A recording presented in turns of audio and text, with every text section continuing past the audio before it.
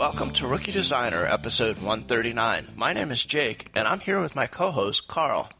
Welcome, Carl. Hi, Jake. How are you doing today? Pretty good. So, how's your week been? This week's been a little busy for me. The full-time job has been just nonstop. Been designing, producing, a lot of printing being done this week, and some ups and downs. Various meetings and whatnot. Freelance-wise, did 2 logos. Got a couple of web projects I'm working on. It's been really good. Good. Yeah, same here. I had a couple good meetings. I got some websites I'm working on, and I got a couple of white papers I'm working on that I've really enjoyed doing that kind of work. And April's going by fast for me, so I got a lot of stuff to catch up with before I go into May, because I got a big project in May. But so it's good. Well, I thought today we'd talk about something that you actually posted on the Rookie Designer podcast Facebook brand page. So Sure, why don't you absolutely. tell people what that was? So as you know, I work a full-time job, but I've also been wondering, where can I find freelance work? So I asked the rookies I asked them a question. Freelancing can be hard, especially finding work. As I mentioned in the podcast, I'm employed full-time. But I want to get the ropes of building a network. So that being said, how are you building your network? Finding clients on Facebook, Craigslist, or perhaps Elance? And in response, Felipe said he started getting involved in groups outside of the field, for example, local fitness group or camp, and he goes to places where he can meet new people outside of design so that he can kind of get to know them and freelance a bit. And actually, I have a really good story to kind of go with that. One of my clients was a pet sitting consultant. And pet sitting has almost become an interesting niche for me. And the reason for that is exactly what Felipe was talking about. She invited me to a Facebook group that was a whole bunch of pet sitting businesses together talking about everything from marketing to employees to just talking about good stuff like what new clients they have and what kind of, if it's a dog or a cat and things like that. So I joined the group, and it was interesting because I'm like, what am I going to give to this? Because one, I don't have a pet, and two, I don't really know a whole lot about the pet sitting industry. And of course, first of all, I didn't realize it was that big. And that was something that was interesting because I learned a lot just following some of the threads and looking at some of the conversations. But also, anytime somebody would bring up anything like logo design or, hey, I need business cards, do you know where I can get those done? Or I need social media work, do you know where I can get that done? It was a chance for me to kind of jump in and be like, hey, I'm here, I can do this for you. And then I also would share things like, for example, one of my big clients locally is Mama Toga. I do her magazine. I work on her blog as well to keep her site running. And she recently adopted a dog from Mexico. And there was a whole story about that and how a photographer in the area was down there as part of Candi, Candi. I'll put a link to their organization in the show notes. And then Jenny heard about this, saw the picture of Luna, and said, hey, I'll adopt her. And the photographer's like, okay, cool. So she and the photographer worked together. They brought Luna up here. But Luna went from being a dog that was basically on the edge of passing away because she was starving, she was malnutrition, and she had cancer. So in Mexico, a clinic helped her get better. They worked with her to get rid of the cancer and got her healthy, and they brought her up here. Well, I shared that story with the pet sitting group, and it went over really big. So it's like, even though I didn't have an animal of my own, I didn't have a story of my own directly, I was able to tie something into the group. So I think what Felipe is saying is really important, and not to mention, a lot of times freelancers need to work on their social environment as well as their business environment, and that's a great way of doing it. Well, what about you? Like, do you have any groups that you belong to that are outside of your industry? Oh yeah, absolutely. I work with basically one anime con and two or three gaming conventions. By gaming, I mean Dungeons and Dragons, Warhammer, and the like for that.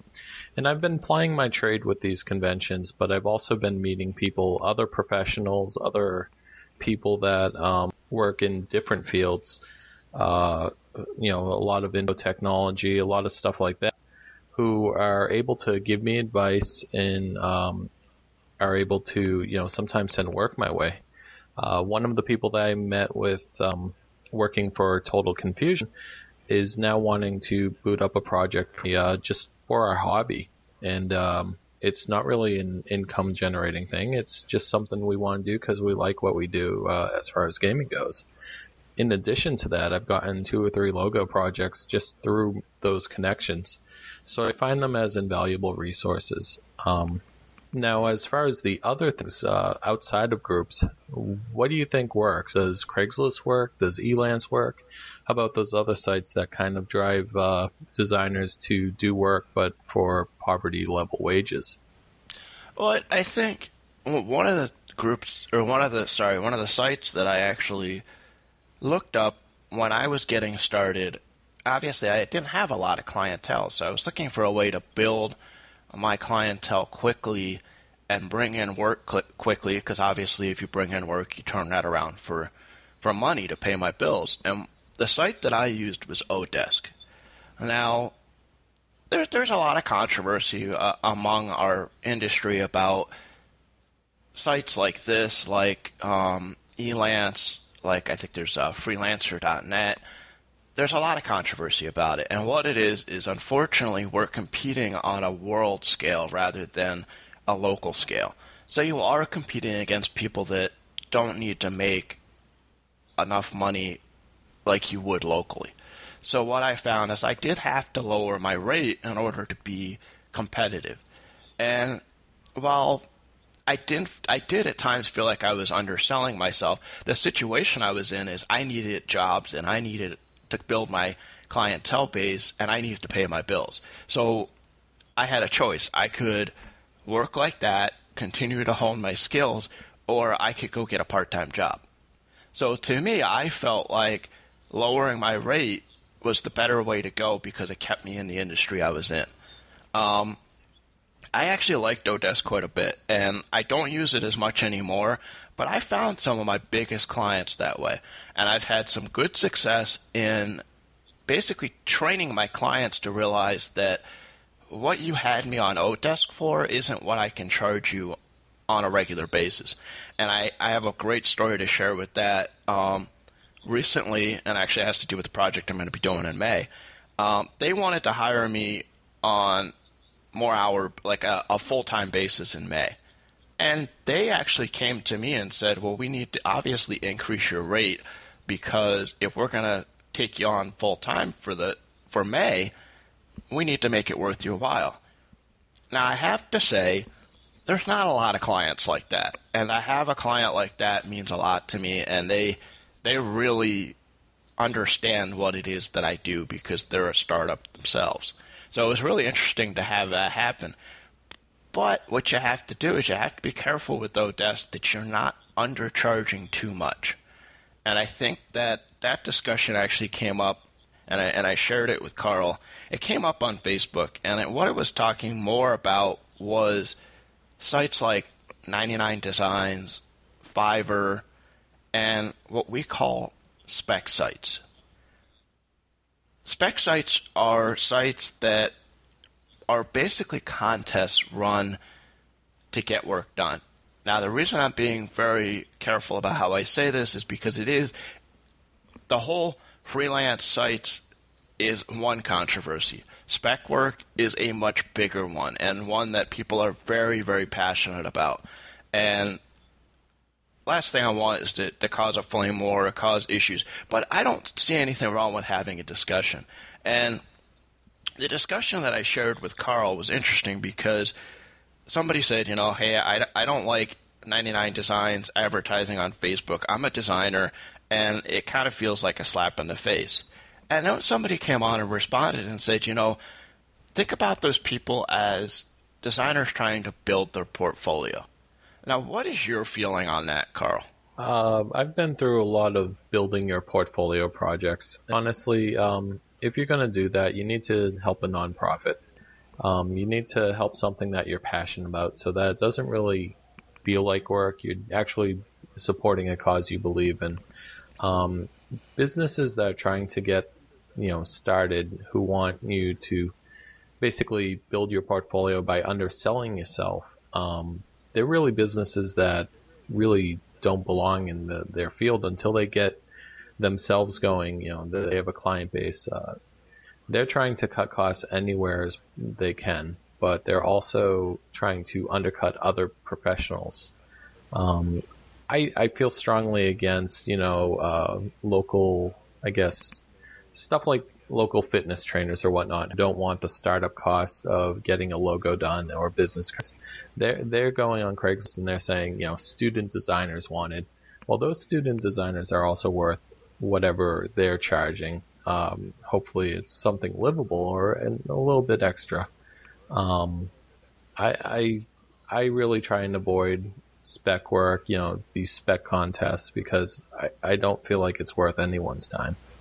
And I think that's what was interesting about the conversation is it was going back and forth about the fact that, it's people building their portfolio. And then I think what really caught my eye was the statement that the client isn't respecting the designer then. And then in turn, as you said, you don't want to undersell yourself. You're almost not respecting yourself as a designer. And this doesn't mean that it's all bad. It does hurt the industry.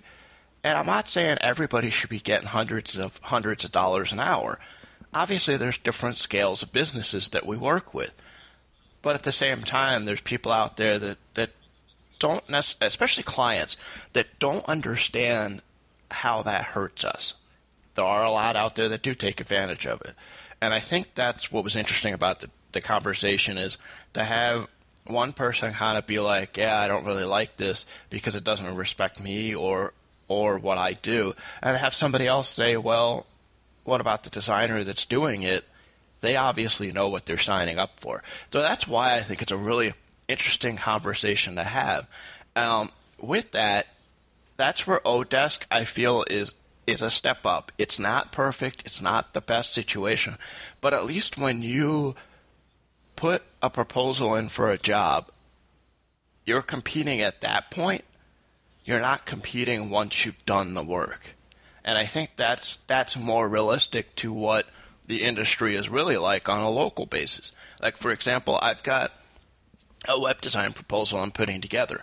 I know there's another designer that's proposing for the same website.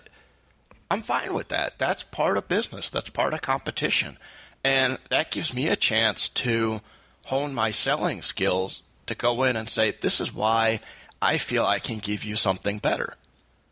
And you almost kind of do that on Odesk too, because you have that opportunity to turn in a proposal that says, this is why you should hire me. I've got this type of experience. These are the type of jobs I've done before. Just things that you could sell about yourself that hopefully will land you the job. Now, that's not always perfect, because if I go in at one rate and somebody comes in really low below me, they may win just based on that. But I just feel like at least I'm competing on a level that is much more realistic. Like we said, Odesk, I think it's iFreelance. We'll have a bunch of links in the show notes that you can check out to look at. The biggest thing is to make sure that you're competing on the proposal level and not on the once the work is done level, because once the work is done, that's considered spec work. What's the site that is really good for spec work fighting? I believe it's no-spec, spec.com. Okay, well, we'll definitely put that in the show notes as well. That's an interesting site because they give you a lot of tools they give you letters to send to contests when you feel like it's not a good situation. They give you information to educate your client if they're going in that direction. It is a never-ending battle. We will say that. But that's what makes the conversation interesting. And it does get heated. And don't be afraid to put your opinion out there.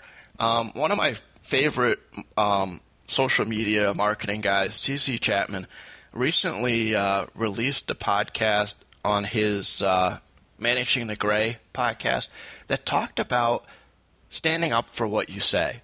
If you make a comment and that's what you believe, don't feel like you can't back that up. It's important to back that up. So that was an interesting statement, because a lot of people do that. They'll put a comment up and they'll state their opinion and then they'll run away and not deal with it. And that's not how you want to deal with it. You want to stand behind what you have to say. What was you were saying something about Craigslist the other day, that you felt like that wasn't really a great place to find work? Yeah, so on occasion I actually look on Craigslist to see what people are looking for. It's usually under creative gigs or tech gigs, where you see people looking for logo design, brochure, or a business card, and or websites. Now, oftentimes they're saying, we're looking for students, we're looking for people starting out, do your portfolio building and all that. But the ones that do say they have a budget for it, if you send them an email, they don't even give you the courtesy of a response frequently. I mean, I sent out maybe 16 to 18 emails last year just looking at different gigs, and I only got one response, and it was a project that I really wanted. But they didn't even have a real logo. They just wanted some artist to produce what their idea was. So I kind of stepped away and I said, that's not really. I want to be a little more creative. So I stepped away from that. Other than that, I haven't gotten one response to an inquiry for Craigslist. On the alternative side, when you're looking for full-time jobs, Craigslist has been my go-to place. I found my first job at a large corporate giant on Craigslist, and I found my other two jobs on Craigslist too. And they don't post there because it's really cheap. They post there because they know a lot of designers are going there. And I will say that the jobs that I found, they've been pretty well paying. These are full-time salary jobs, so Craigslist isn't all bad when it comes to finding work. Yeah, that is interesting, because I know when I was working at the label manufacturer, and part of my job was to hire pre-press guys for the digital department, we use Craigslist all the time, and yeah, we actually found that got the fastest response over Monster or any of those job sites. So yeah, that is kind of interesting, and I gotta agree with you. I've put my own ad up on Craigslist, have never seen a hit on that. I have done the same thing. I've responded to things that I think I could be a really good fit for, and I never hear anything back. And that's I think what moved me to Odesk. Not that I don't mean to keep bringing that up, but that's the one that I use.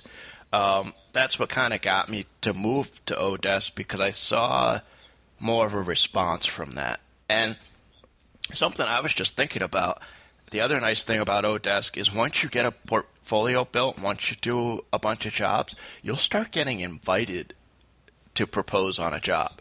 And again, that's a little bit more like local selling. It's more quote-unquote realistic as what. So yeah, I definitely understand what you're saying about Craigslist, and I agree. But yeah, it's not all bad. I mean, I know people that have found apartments, found furniture, found cars. Like, it's great for all that stuff, and it's great for finding full-time work too. So let us know if you've had better luck on Craigslist. Maybe there's something Carl and I are kind of missing as far as how do you get people to respond to you? How do you land those freelance gigs through Craigslist? Let us know. If you're using other sites like Odesk, freelancer.net, stuff like that, or Elance, let us know. Let us know what your experience is on that. You can email us at info@rookiedesigner.com. Leave a comment on the podcast post, or come on over to Facebook and leave a comment on the Facebook page too, and let us know. Because again, Carl's got that question out there. We'll probably highlight it after today, so that way you guys can find it easily. But yeah, definitely come over there and join the conversation. Well, I think that really was a good discussion about where you can find freelance work, what worked for us and what doesn't work for us. There was some stuff we wanted to talk about as far as the pro bono, though. There was some things you wanted to mention about that. Yeah, so really with pro bono work, I like doing this because I like supporting different causes. For me, it's been supporting the hobbies that I'm involved with, and this is also a great way to network. So initially, when I found another anime con to work with, it was about 8 years ago. I approached them. I sent an email to the convention chairperson, and she's like, "Yeah, we need someone to do our booklet. By the way, it's 100 pages, so you have about 4 weeks to do it." That's always how it is. And I will say that was my first large project for such a large booklet, and the experience I got from that was awesome. The ability to work with that much content it gave me the chance to organize it, to see how it looked visually, and it really put me in a production type of mindset. And through that, I've actually created connections, and gotten recommendations on LinkedIn through the people that I've worked with, because they know my process and they know how reliable I can be when it comes to producing design work. In addition, I also help support the con by running their artist alley, and I'm meeting a lot of people that are fine artists and people that produce products and goods. And, I share ideas with them. I mean, there's technology out there that any designer could use if they want to create something truly unique. For example, laser cutters or 3D printers. I mean, there's also one of my friends, Heather Bloss, who's done a Kickstarter to make acrylic charms. Her Kickstarter has raised enough money so that she could make these 3D printed charms to help get a product out there for Artist Alley. I met her at another Anime Con 4 years ago, and our relationship has been, me helping her get mascots out there to help build her business, and she's done fantastic work, including animation for Skullgirls and other games like that.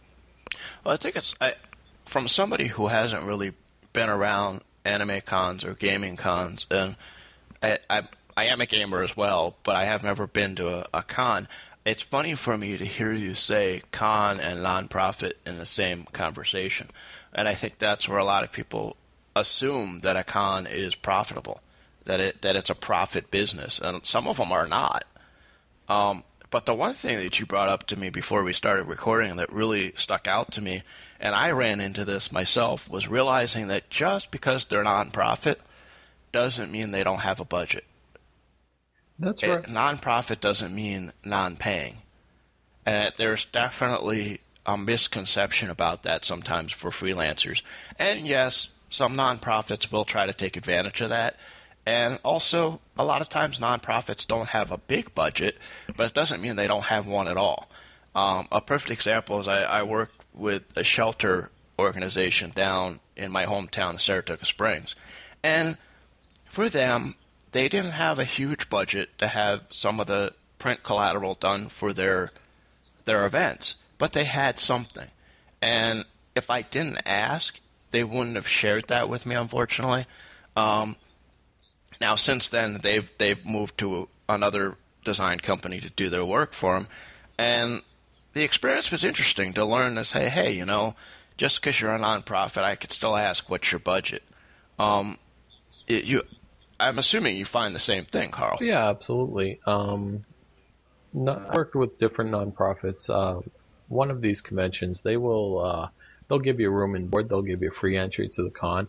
It's basically a whole vacation, and for maybe 40 hours of work, I'm getting a $500 benefit. They feed you, they care for you. It's just that's the type of benefit I look for when I'm working with some of these conventions, to be able to participate in the event and see all of my work come together. As far as other budgeting, it just a lot of people cry poor mouth, and they don't realize that many of these nonprofits have grants and money that they can spend on printing and on design work.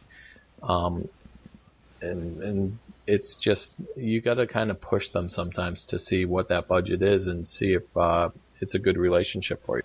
Well, I also think sometimes that money is on a time restraint too. Yes. Like some of them, they have to spend it that year. Yes, absolutely. We see a lot of schools kind of pushing out their spending, at the end of the year, because if they don't spend it this year, they're not getting it next year. Right. So exactly. Especially when you're working with nonprofits that have ties to the government, you got to know their financial year. When it ends, you got to do a bit of research. Yeah, definitely.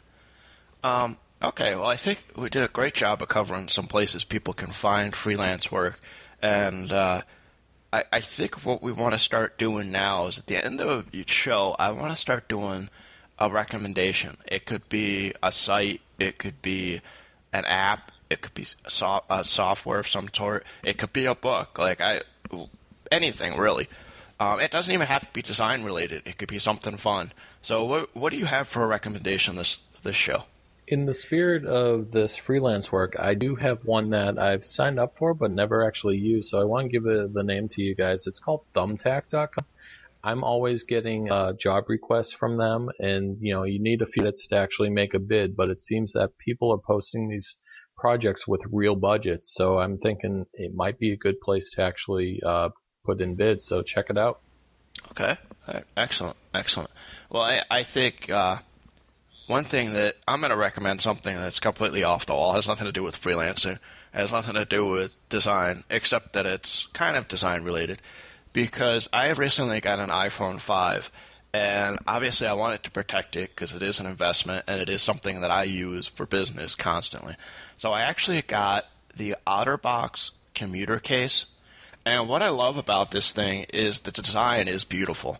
It's both a rubber and a hard plastic case together, and what I found that does is if I do drop it, which I don't recommend anybody drops any phone they have, but if I do drop it, the rubber kind of gives it that shock absorption, but then the hard plastic gives it that protection against your keys when it's in your pocket, or if you throw it in your drawer for some reason or something, it protects it that way.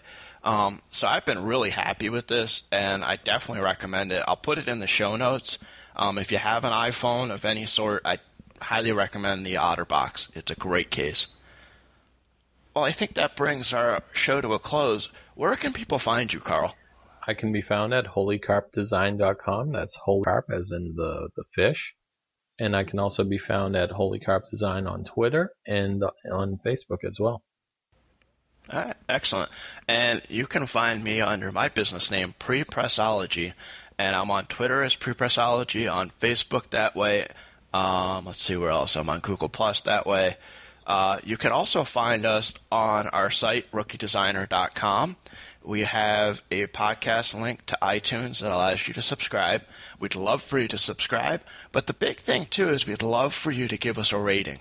What that rating does is it brings our podcast to the attention of iTunes and Apple, of course, but it also brings it to the attention of people searching for a good podcast.